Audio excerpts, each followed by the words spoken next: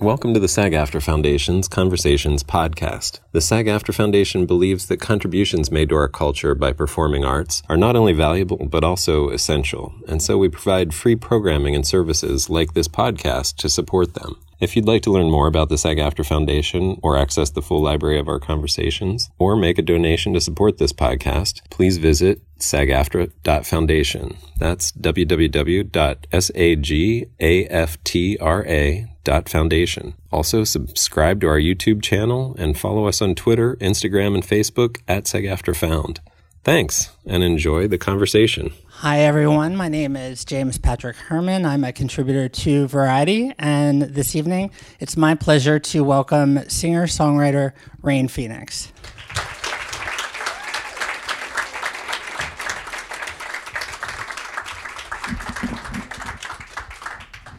Hi, everyone. So I wanted to start off by talking about these videos. I think one of the really special things is that all of the directors were friends of River. Tell me, how that worked out. Yeah, okay. So before we do that, I just want to say that talking about myself is not my favorite thing to do, but I'm also really grateful for the opportunity to speak about this record and my music. And so for me, it would help make me feel better about this if I could very quickly think about all the effort it took for you to come and to write the questions, for SAG-AFTRA to include me tonight, and for all of you in the audience, all the effort it took for you to drive here, the dinner that you may or may not have skipped to be here. And just add all that goodness to this conversation. I'll feel much better spending some time talking about me, because But to answer your question in regard to the videos, yes, it was very intentional on my part to include River's friends in making the moving images to go with the songs for this record, River. And it very, very easily lined up. I didn't know exactly who or what or when, but I just knew that I wanted to do the body of work to have it be related to him somehow and include his friends in what was already proving to me to be a very healing and cathartic experience. Talk to me a little bit about the visual concepts for these videos. Did you want to contribute to that, or did you want the directors to have their own vision? Yeah, I in regard to, I'll just break it down one at a time so I can tell you how it kind of came to be, but in regard to the Time is the Killer video with Michael Stipe, I contacted him and said, I was thinking I should make a video for this, and he said, sure, I'd be happy to be involved. I see us in black and white around a really expensive mic. A very expensive mic in a studio. That's what I see. So that was the inspiration for that video. And then Bradley Gregg, who is a good friend of Rivers, he's here tonight actually, he recommended that we do a color moment dancing in the street together. And so that was also incorporated into it. And Bobby Bukowski, who shot it and directed it as well, he's a really good friend of Rivers and Michael Stipes. And so we all made that video. We rented a studio for 5 hours in Brooklyn, New York. I flew there to meet Michael. They put up their most expensive mic, and he put Charlie Plummer, who's an actor, a young actor. He was the gaffer, so we included him as in crew, and he put his chapstick on the divider glass to make that really sort of strange-looking, washy visual on my face and Michael's when it kind of smears between shots. So that was Bobby's idea, and we literally made it in under 5 hours for about the price of a plane ticket and the rental of the space, which was really actually quite cheap. So don't tell anyone our secrets. Oh, wait, this is on TV. And talk to me a little bit about the other two videos. Yeah, so that was that one. What played second? It was Time is the Killer, and then I'm guessing it was Emily. Yeah. Oh, yeah, you would know. So Immolate was, I asked Gus about making a video, and he basically said he said, I'd love to be involved with something having to do with this project, but I'm not a good video director. Like, he had this perception of himself as that he had attempted to make videos and not done them well. Which I immediately wanted to debunk with this, so I insisted he make it anyway, even if it was bad. I was like, I want you to make the video. And I just asked him to talk about visually the universality of loss, because that's really what the record is about, is connecting all of us around the subject of death and loss. Is something that culturally we don't speak very much about, and there's a lot of, loneliness and when it comes to grieving, and a lot of times that's what we want, to not be around other people, but that it's important to speak about that for those that could use the support.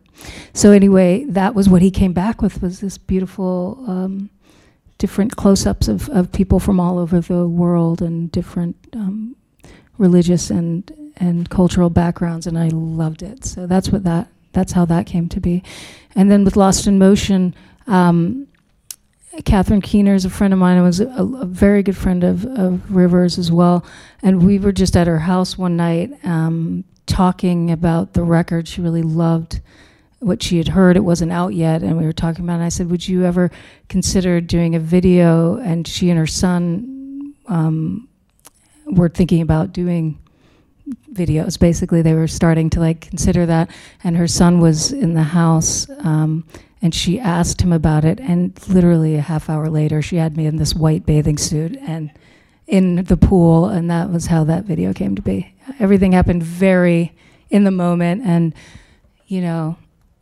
not a lot of fanfare, but a lot of love and a lot of good intention. And I just want to point out that Gus Van Sant directed, of course, both your brother and you in Even Cowgirls Get the Blues. And it's very ironic that he doesn't think that he's a good video director, because it's such a beautiful video. How does it feel, I guess, to trust someone to interpret your vision, visually?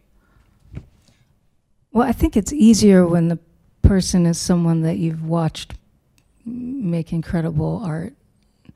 I think it's a little bit more dangerous when you're just guessing someone might be good at something, and then how do you tell them you don't like it, or right? So in this case, I was blessed to be asking people that had far greater experience in filmmaking and storytelling than I did.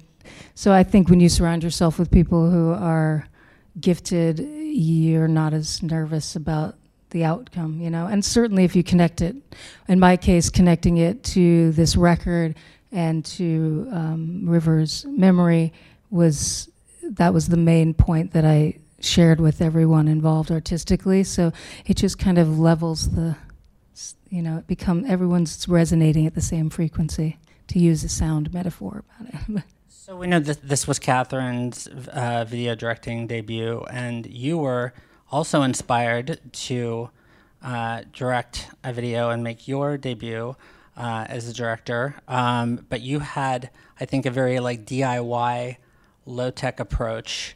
Would you talk a little bit about what your video involved in terms of, you didn't rent a fancy studio or... James is talking about, I made a video for Time is the Killer, a different version, a piano version, which is on the record River.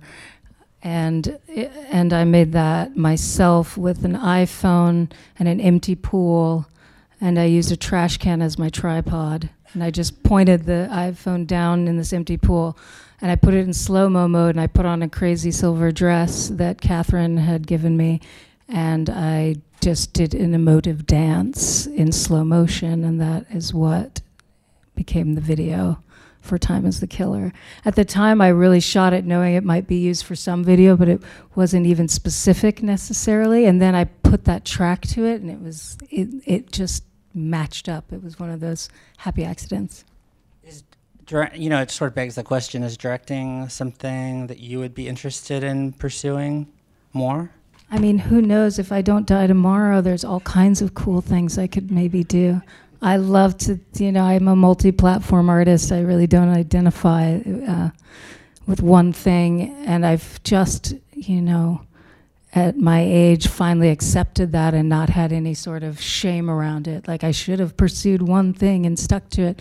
I realize that what feeds me creatively is what's nourishing, and sometimes it's music, and mostly it has been music, but sometimes it's acting, and a lot of times it's producing and highlighting other artists. That's something that I'm most fond of, is seeing how I can help other artists as well and change culture. Ultimately, it's all for me about what are the things I'm doing. Is any of it helping to move the needle, and does any of it connect to something deeper than just me expressing myself and people liking it or not? It's more like the wish to be of benefit, the wish to be a cause of alleviating some of the suffering in some small way.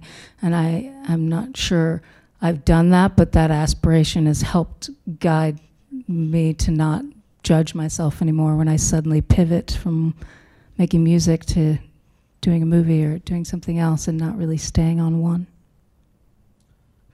You've been making music for over 30 years, and yet this is your first solo album as a solo artist. What do you think you waited so long to present yourself as a solo artist? It's scary.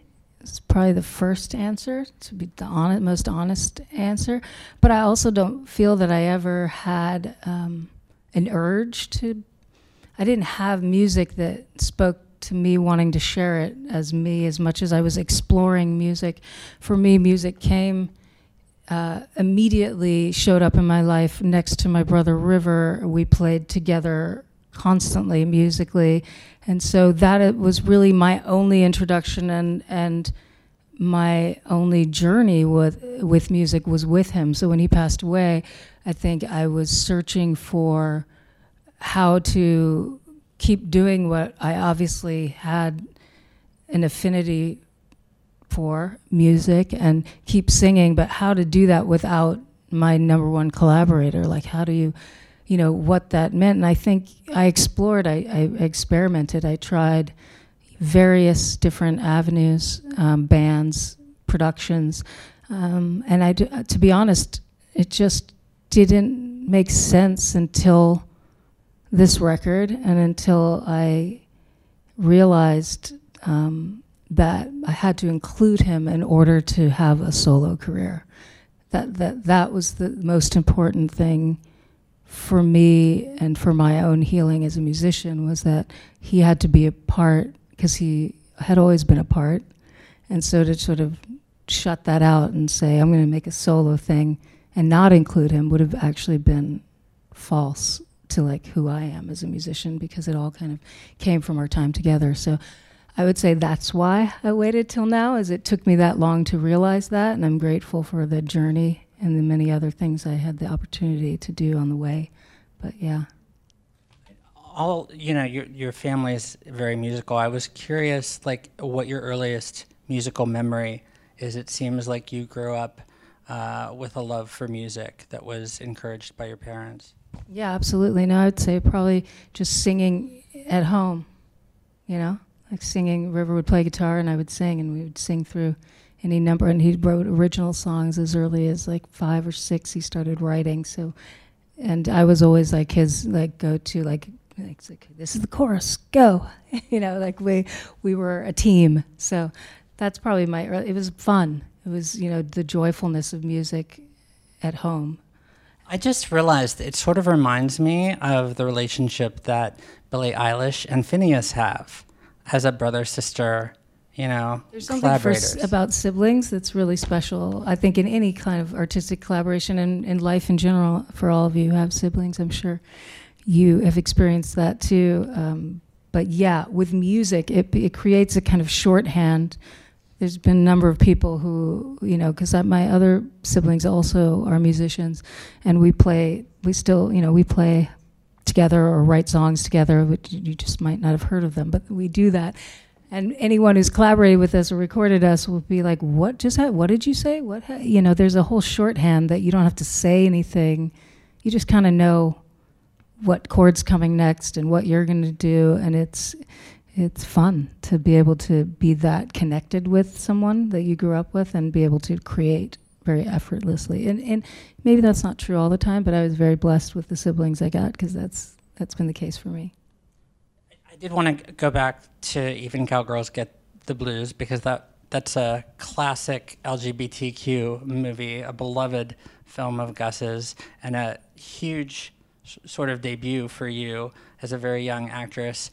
But then you sort of didn't make a career out of acting, and I just wondered if that was intentional, or you just kind of... I was very young. I had been acting since probably, I think I got my SAG card when I was about 10. I did an episode of Amazing Stories with Phil Joannou directing, with John Lithgow. I think I was like 10. And I know, right? So I always felt like I had some high pressure first experiences as an actor. And honestly, I don't think, compared to music, it wasn't like, an instant comfort zone. And for me too, I love film and I love acting because of the collaborative aspect, that there's so many art forms involved in making a movie. Every single art form is represented, and so I love it in terms of that. Like the producer part of me gets excited seeing all these artists working together to make something. As an actor, the downtime, I'm somebody who likes to do and be really creative and watch it manifest instantaneously. And I think with acting, it's you might spend all day on one scene and go, where did that day go? I could have written 2 songs. I could have, So there was a part of me that it was based on that. Another was just the age that I was, and to be honest, it came out soon after my brother passed away, and there was just absolutely zero urge to be in the public eye or continue acting, because that basically meant I'd be, and I actually turned down so many opportunities and auditions just following it for obvious reasons. And it's one of those things when you sleep on that, is certainly in filmmaking, and then you have to start all over again. And I never had this like dying urge to start all over again. I could have 2 years later, I just didn't. What I did instead was, when things come my way that I really feel resonance with, and someone says, I really want you to consider this part, or will you, if I like it, I'll do it. So I just kind of made, for acting, it became something that when it's right and the right person comes forward and I feel that the project is really meaningful, or I can resonate with it, and I'd want to spend that time not writing a song or producing another event to spend all day on one scene, then I'll do it. And so I'm actually doing one, coming up like that. So. And I just want to point out, you actually at that moment, instead of doing another film, you went on a world tour with the Red Hot Chili Peppers.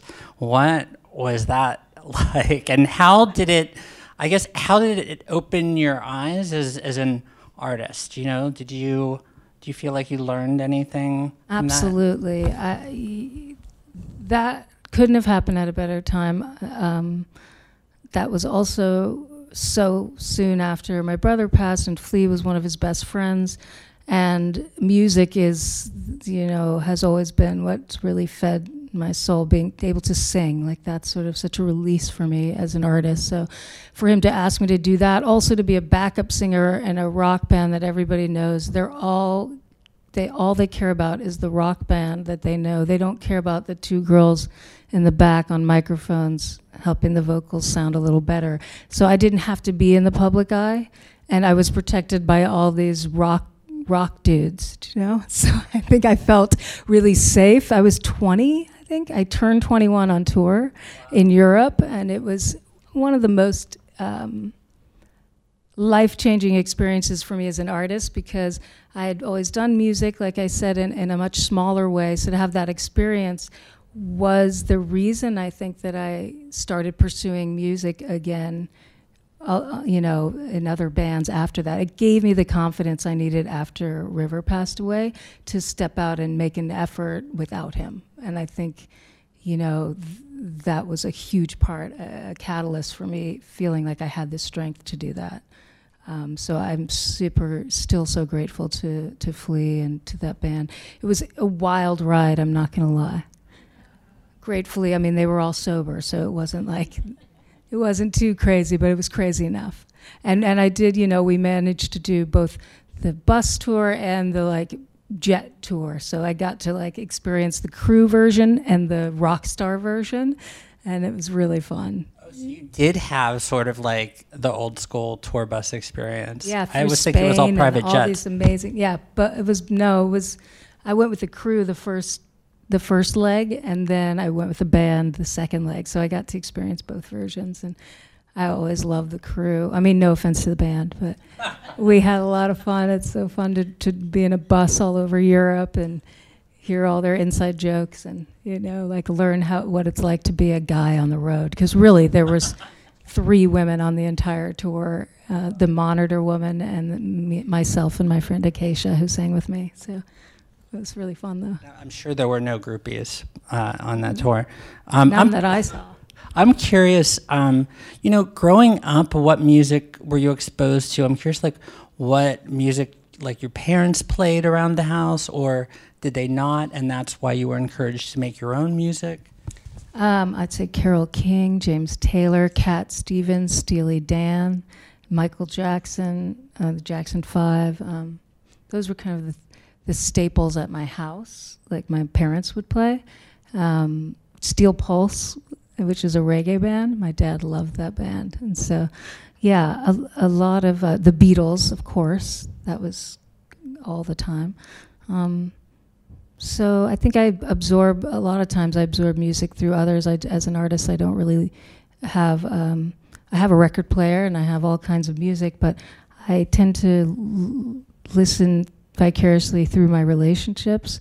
And when I'm doing research or I want to know about a band, or I hear there's somebody really great that I'll check it out. But I don't. Unlike a lot of people and a lot of artists, I don't do the soundtrack to my life with music. I don't have to wake up and put on a record and be listening all day to some. Honestly, silence is the greatest thing for me to get work done. Otherwise, I'm too overwhelmed. I'll get stuck just wanting to listen, and I won't do any work. So. It's sort of, I had a lot of influences, but, some of them were from my brother that I, and a lot of them were male, like David Byrne is a huge, in Talking Heads, David Bowie, the Beatles. Those were, Kate Bush was a really big influence, Laurie Anderson, Brian Eno. Those were kind of the influences that I had as a teenager that I think did have something to do with the work that I do now. What inspired you and your brother to form Alec as Addict when you were a teenager? Well, I'd say it was his band, his idea. Like we'd always been. It was just sort of like, I was part of it. So, but yeah, he always was passionate about music, and acting took off first. But I would say that music was his constant. And he was always in his room making 4-tracks and rehearsing, and that was something he was super passionate about. So I think as soon as he was able to, he was established enough to take some time and do what he was really excited to do, i.e. music, he wanted to start a band, and that's how Alec as Addict came to be. What are some of your fondest memories of those early performances as Alec as Addict? I think just being a teenager and being and legitimately playing rock venues, and getting to express myself creatively on a stage through an actual mic and not just at home. It definitely helped me become and identify with that as like, oh, I guess I could do this as a career, or this could be something that's not just what we do at home to bring joy. You know, I could actually do this. So it was fun. At the short answer, it was really fun to have a band and be that young and meet other artists and collaborate and travel. All of that was really fun. And I should mention, you recently decided to put out some unreleased Alakazattic music. And would you talk a little bit about, a lot of fans, longtime fans of the band were very excited by that gift on streaming services. Would you talk a little bit about what inspired, that decision? Well, I think I loved the idea. I'm very concept driven, and I loved the idea of putting out a double single that was my first experience with music with River and my first solo song, Time is the Killer, in one package as a kind of container of memories and like a time capsule that spanned 25 years. That I tend to create and not overthink it or think about what any of it means, but I think something happened right at the 25-year mark where I realized, wow, that's 25 years that, I started playing music with him in Alakazattic, and then and that I want to put out this solo thing. And so the idea of creating this little time capsule of that whole that quarter of a century, in a sense, was what interested me about releasing those together. Also, to be honest, I don't know if you saw the record cover, but it's a photo of him, us embracing, and I felt like it was my way of protecting him and his music, was putting it out with one of mine so that I could oversee it and, do it in a way that I felt honored him and wasn't something that I would regret or feel uncomfortable, like I'd put this music out and there wasn't a lot of intention. So there was a lot of thought that went into that, and a kind of protective, it was almost like a hug around Alakazattic, like that I was holding that. So that's really why. And then for that release, and I'd released another song of his just prior, sort of just snuck it on the internet, not without fanfare, and I really loved doing that for the fans. Like, that made me so happy because it was just literally for the fans. Like, I just put it out on an Alakazattic. You can get it on iTunes and Spotify, and they all found it and shared it, and it just made my day. And so following that was this time capsule piece, Time Gone, which is a combination of Time is the Killer and his song Where I'd Gone was the title of the single, Time Gone. So it was all meant to sort of live together like that. And I still plan to release more. To be honest, River was an incredibly particular artist, and when it came to his music, especially so. He wouldn't let any rough mixes be heard by anyone. He was super, super, super detail-oriented. So it's honestly not felt like my place, even as his collaborator, to just put out his songs, even though I know the fans, I want to on behalf of the fans, but on behalf of him, I have to honor the way he was as an artist. So I have held back on that until I feel like it's right, or I can be sure that at the very least, like, every single detail I can think of was taken care of before I release it. So that's why I've been slow to do that. And I partially wonder, it's the ongoing battle of whether he would want it at all publicly out. So that's been a lot of, what I've had hesitancy with about releasing. But his songs are great, and his songwriting, so of course I want to share it, but I just have to follow the through line and make sure it feels right. I'd like to talk about some of your earlier musical projects, like Paper Cranes was a band that you formed, and the concept was to incorporate rotating members, which is so interesting. What, I guess, gave you the idea for that concept? I mean, I wish I could say that I was super studied about all my decisions, but I follow sort of the muse, for lack of a better way of saying it, and I'm really a fan of stream of consciousness writing, stream of consciousness creative projects, producing what comes, another way to speak about it is interdependence, or, no single one of us exists without the help and the connection to others. So every idea or thing that I'm doing is usually, it's like a domino effect that happens. And in regard to Paper Cranes, that was really my first expression. I was mixing Alec Attic after River passed away, and I thought I might put it out, but for all the reasons I cited before, I decided to hold on releasing it. And in the process of mixing it, I was working with this really amazing engineer, Michael Perfit, who still, he works in music. He does a lot of scoring here in LA. And we started making these demos with Michael Tubbs in LA in between mixes. And that became Paper Cranes. That was the early. So it was already a collaborative idea in the studio, and then I thought to do it live.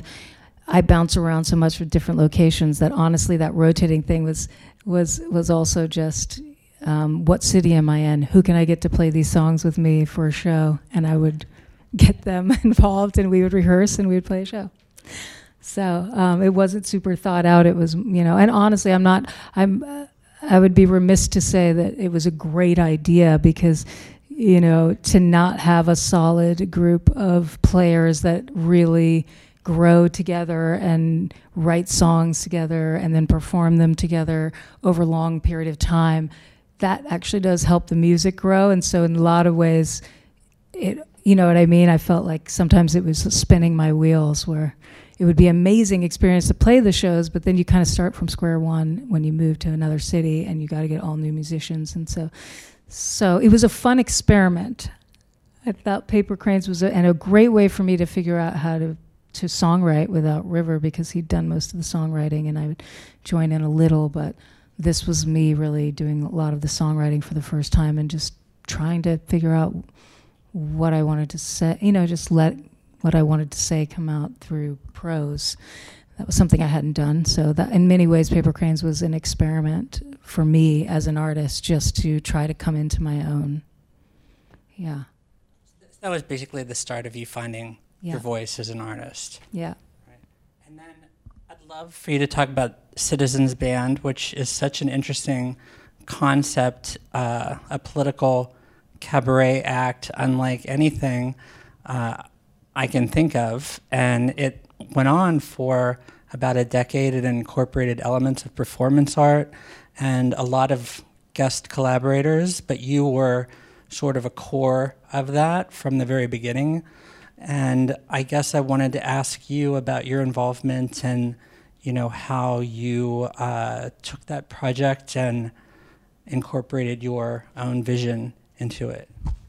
Yeah, well, for a short time I lived in the same building as Sarah Sophie Flicker, who was the founder of the Citizens Band, and we were neighbors, and she asked me if I'd be interested in performing this political cabaret that she wanted to start called, and I don't even know if it had a name, on our first show, and it was at this warehouse in Brooklyn, and she said, we're going to have fake blood, you're going to have to crunch in your mouth and bleed, we're all going to have this, like, what was that called, the thing that everyone would get in the 20s and 30s, it was like a cough that would, then you'd bleed, I forget what it was, there's a term for it, but yes, we all had consumption. Thank you.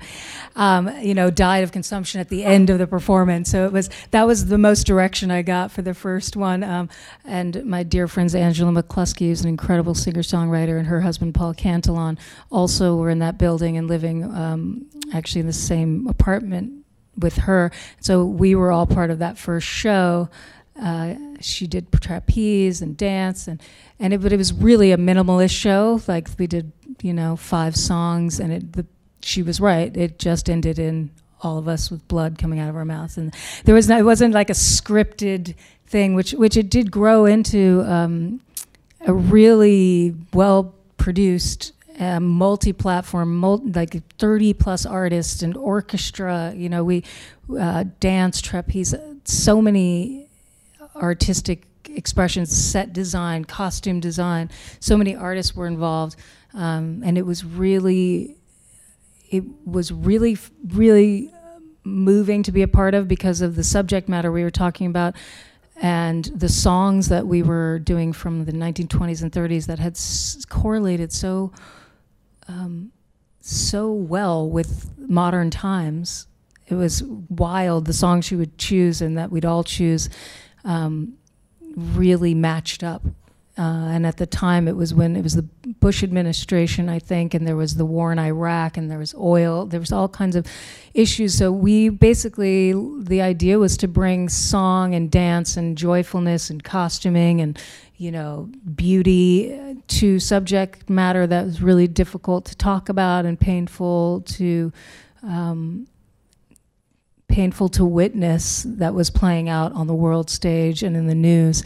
And so it was like a little pocket of relief, but it was still very much speaking to those things that we all were struggling with culturally and, on the world stage. So in that respect, it was very meaningful and fun. I got to tap dance. I wrote songs. I always played the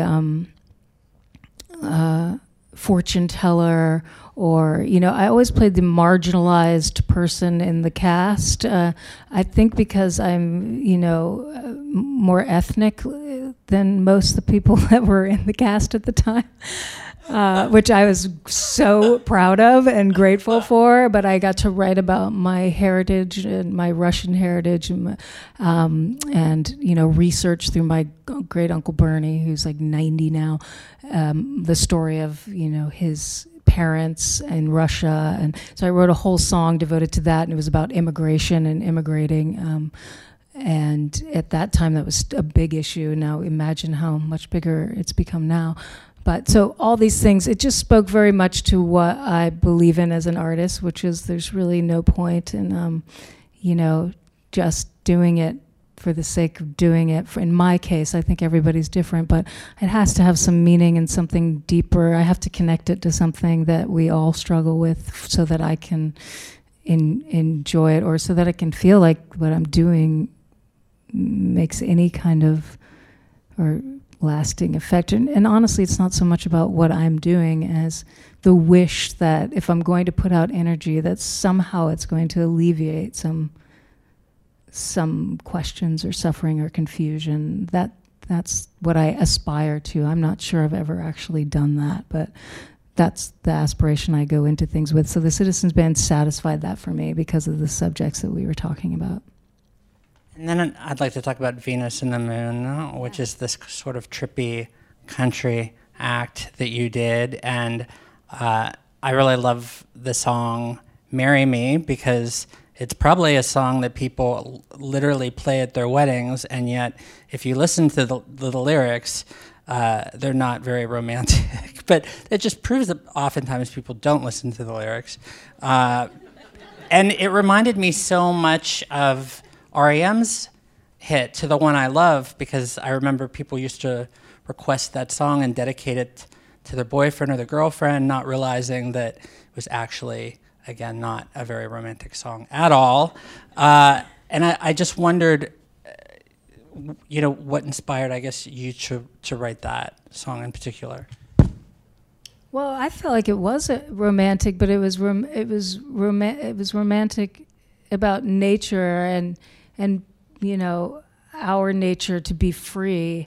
It did have that lyric at the beginning that specified, the very opposite of marriage, which was sort of that idea that you couldn't marry one person and be happy. Because you can't. What is it? Something about like promise to just one man. Oh, give your hand to one man. Yeah. So I see what you mean in terms of that. But in terms of the relationship with nature, I thought it was really a love song to nature. It was the idea that, like, regardless of all the relationships we go through and all the pain and suffering, or maybe things don't work out in romance, the song of the wind and the trees and the way that, the grass feels when you walk in it barefoot, that's what I'm married to. That was sort of the sentiment. But you're right, I have gotten some people writing in saying like, thank you, I played that at my wedding, and I was like, Oh, I hope your husband doesn't know that, or it doesn't sound. It's not very. It doesn't seem like you're gonna last. But at the same time, like maybe I hope they never hear that and they get whatever they want out of it. Right. It should be interpreted by however you want to interpret it. Would you talk a little bit about your creative process as a songwriter, like how the lyrics and the melodies come to you? Yeah, I mean, I for me, it's melody that other people often bring. In this case, for River, my collaborator, Kirk Kelly, would bring musical composition, and that would prompt me to write to it. And I usually just put a mic up and I press record. I have a little Pro Tools home where it's just one mic into my laptop, and I have it always set up. So if something inspires me, I can. It's easiest for me if I just have it there, because if I hear a melody and I start to come up with a counter melody, a vocal melody, lyrics will come right away too. And so if I just record it, there's a better chance that the song will be captured. That first version will make it into the final version. And for me, if I overthink things or say, it doesn't work for me that way. It's strange. I've talked to so many other artists, and everyone's process is different. But for me, the more off the cuff, the more stream of consciousness and the less affectation or concern about what other people might think or what I might think if I thought it. I interpret my songs later.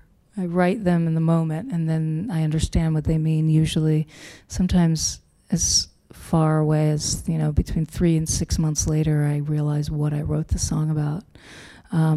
Once in a while, there is like a burning thing I have to get out specifically, and I will write a song with that motivation, with just need to get this out.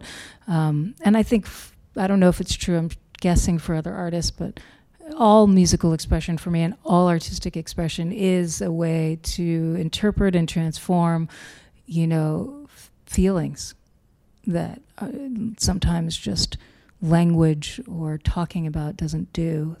Music has this transformative and therapeutic way of transmuting my feelings into song, and that helps me, and my wish is always that it helps others too, and that's why I try my best not to. Like right now I'm feeling bad for telling you that Marry Me was a love song to nature, because I just, that's my personal, that's not your takeaway, and it's so important to me that everyone has their own takeaway. It's not about me, it's about like, did it move you? And I'm curious, like I would be so curious what your interpretation was. That's what I get excited about, because, I think personally, I just don't like to share too much about like what the song means to me. I'd like to see how it moves others. And I want to point out, when you started this album, it was originally just, the idea was to go into the studio, maybe make an EP, and it slowly evolved into, its current form. And would you talk sort of about the moment when you realized it was going to be a tribute album of sorts, and how that realization came to you? Yeah, gosh, I don't remember exactly how. It was similar to songwriting, and like I said, I'm not very methodical and detail-oriented. I just started making music. Kirk and I started writing together after Time Gone, that piece that just we got inspired, so we kept going, and we thought, well, let's just keep going. Let's keep making music. We don't know what it is. And I guess probably halfway through, I just had this overwhelming realization that I had to call the record River, and I had to include him in it. And from that moment forward, the record finished itself. It was like, then I knew what the record was. Like, I am concept driven, but I'm not detail oriented. So for me, as soon as I understand why I'm doing something, everything moves out of every obstacle goes away, and I just finish the project. But if I don't have that certainty of what, I'm just going to let myself create. and I don't know what it means. And so that moment was very pivotal, because once I knew what it meant, what I was doing, I could finish it, and it was effortless. It just, I think we finished 2 more songs came out of it that weren't expected. Like you said, it was going to be an EP, and those, just were so meant to be. One of which was a song that he wrote the lyrics to, that I repurposed lyrics of his from Aleka's Attic, and the title, Lost in Motion, which I think you all saw the video to. And that came about organically, after I'd sort of realized I was going to call the record that. I wasn't even going to I wasn't sure I could write to this music. It was so beautiful and haunting, but it seemed like it was a film score. And I couldn't imagine putting vocals to it. And then one day, weirdly, his lyrics started humming in my head to it, and I got the mic and I did what I always do, and that became Lost in Motion. And so it's nothing like his original melody, but a lot of lyrics remain. And yeah, so for me, that's just how I really enjoy creating. When I don't overthink, it just has to feel right. And I have to have the space and the time and the microphone set. There's certain things you need to prepare for that creative expression, but that's about as far into premeditation I go. Everything else just kind of falls out. For me, that's just, it feels the most authentic. I know that I can't be making things up if I just let it happen. Do you know what I mean? And I think I'm always impressed with people who conceptualize, and then they know exactly how it's gonna play out, and who they're gonna bring in, and how, and I don't do it that way. I don't know. It might be that I'm lazy. It's not definitely. Seriously, I think it might just be that I'm lazy. It's so interesting, because I love the lyric about the words that your father left me, and I was convinced that you had written that lyric, and as it turns out, River had written that lyric. And I just think it's so beautiful that you literally co-wrote a song with him on this album. You literally incorporated him as a songwriter on this album, and it also addresses your father. And so that was all just kind of... Yeah. That's interesting. You're right, and you're the one who brought that up to me, which this was the first time I really thought about it. But the way that the intonation on that line is what does make me think about losing a parent, like them passing away, which my father passed away in 2015. And yet when he wrote it, it was more meant to be like, these were the words my father left me. Like, this is what he taught me. But I never thought of it as a loss related until the way that we put it in this song, and you brought it up. Otherwise, I always thought of it the way, I never thought that the lyric meant that the father was no longer with us until you interpreted it that way. But it was very poignant and made it mean more to me. So I thank you for sharing your interpretation. You see? It matters when other people interpret. I think that's what's beautiful about this album, is even though it's so deeply personal, you managed to make all of these songs address universal themes of loss and grief and all types of loss. Also, the end of a relationship, which can often be catastrophic. And I wonder, why do you think, I was trying to compare this to another album, but there really aren't a lot of albums that deal with loss, and yet it's such a universal experience. We're all going to die.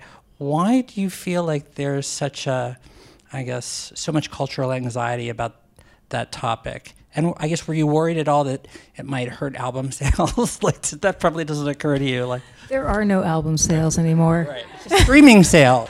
Doesn't matter, that part. No, I think I really don't have the answer as to why.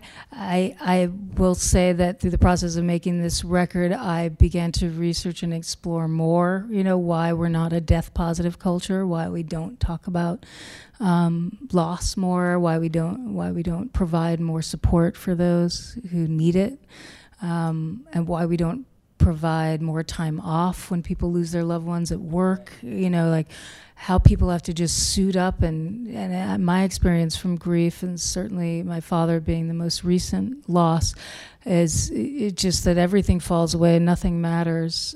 Nothing matters but your connection with this person and them being gone and you not being able to physically see them or talk to them again. That's so devastating, that the idea that like we have to suit up and go into an office soon after those experiences, as opposed to nurture that, part of us, or nourish that part of us that is devastated, and have the space to do that. It just, it breaks my heart. It broke my heart to think about that, and so I think this record for me was a way to offer a little 8 songs worth of a space to do that in, a kind of a totem to all those that everyone has lost, and to bring in and remember the people that meant a lot to each of us that are no longer here.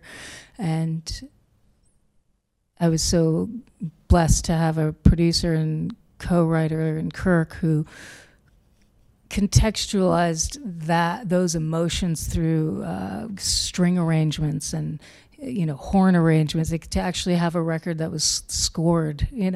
I'd never had that experience being in indie bands, and like where things like the musicians came in and it was written. He wrote the parts that they played. They weren't just riffing, and I picked what I liked and cut it into my song, which was my experience with being a child of Pro Tools era music, and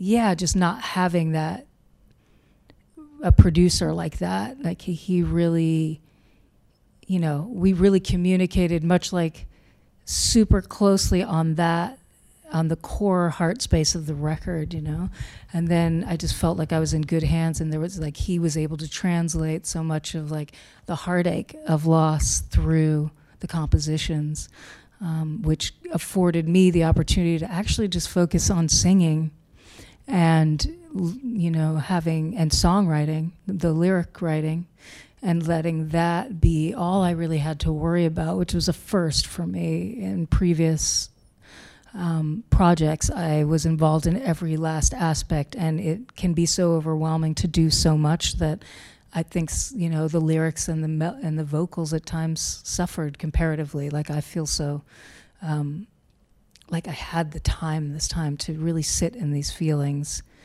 and think of others experiencing that, and try to translate that through my voice and through the lyrics, and knowing that the music was being taken care of in such a beautiful way.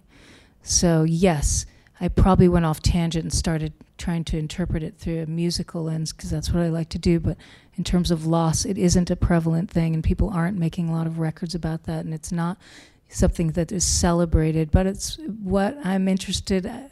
I've always kind of just pick a subject or a concept and I go with that, and to me that's what this record is about. And so when I play live performances, I had the great fortune to tour with Pete Yorn before the holidays, and just very different from the Red Hot Chili Peppers, very, probably.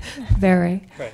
But that whole experience, and Kirk came along and we just did it as a duo to actually, meet and play for crowds that didn't know what to expect. Maybe we're coming for Pete, and to talk about loss and to feel the energy in the room, co-mingle around like that shared part that we all just don't talk about, was really profound for me as a performer, and it only emboldened me to continue to tell that story through this record, and to travel with it, and to tour with it, and to play live shows, because I think it's something that we all connect with, but it's that thing that just gets shelved away. We don't talk about it too much. So there's a lightness that comes from talking about it after, like the joyfulness and the people that came up and shared stories. It changed performance for me to have it connect to this very universal truth. And it just goes along with what I what I was saying before about art for me. It has to do that. Something about it has to connect to something deeper. Otherwise, it just feels like a waste of time. Life is so short, and as it is, I don't think I have that much longer here. I don't know. We all don't, right? Or who knows? Could be tomorrow. Could be 50 years. I might live to I'm 100. I don't know. But the point is, like, if I'm not thinking about what am I doing and is it something that's creating more joy or helping, I just am interested in helping. And so I try to make my art do that too. And I'm so grateful that this record has already, begun to resonate with people, and certainly those who have experienced great loss. My last question, I know this album for me has been very healing. Was the process of writing it and then eventually, touring with it, was that cathartic and healing for you as well? And ultimately, did this change your view on death? Wow, that's a great question. Honorable mention to you, James Herman, for really, you've done your research too. I was like, how'd you know that? Did this? Yes, absolutely. This is incredibly, I didn't know what I was in for, I just knew I had to do it. That's all I knew when I decided to call it River and make this record and put it out, was that it was like, you must do this. Something was like pushing me. And everything that's come out as after that initial understanding or allowing, I should say, it wasn't really a pushing as much as like just allowing that to bubble up and be my expression, and honoring of my brother.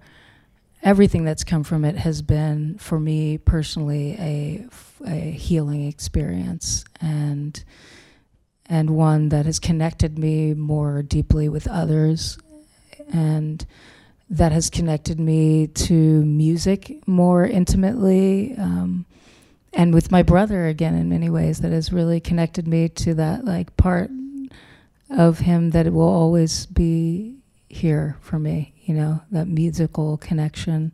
It just woke all of that up, and so the answer is yes, it absolutely had a transformative effect, and I'm at the very least, if that's all that this record does, well, I'm super grateful for that.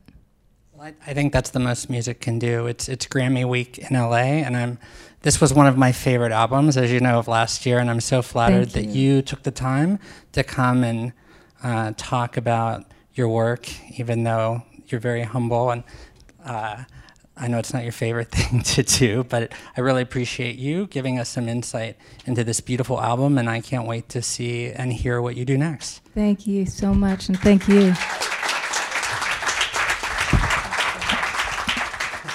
Thank you for listening to the SAG-AFTRA Foundation's Conversations podcast. If you appreciated what you heard, please support us with a review or donation, and reach out to us on Twitter, Instagram, and Facebook @SAG-AFTRA Found. We'd love to hear from you.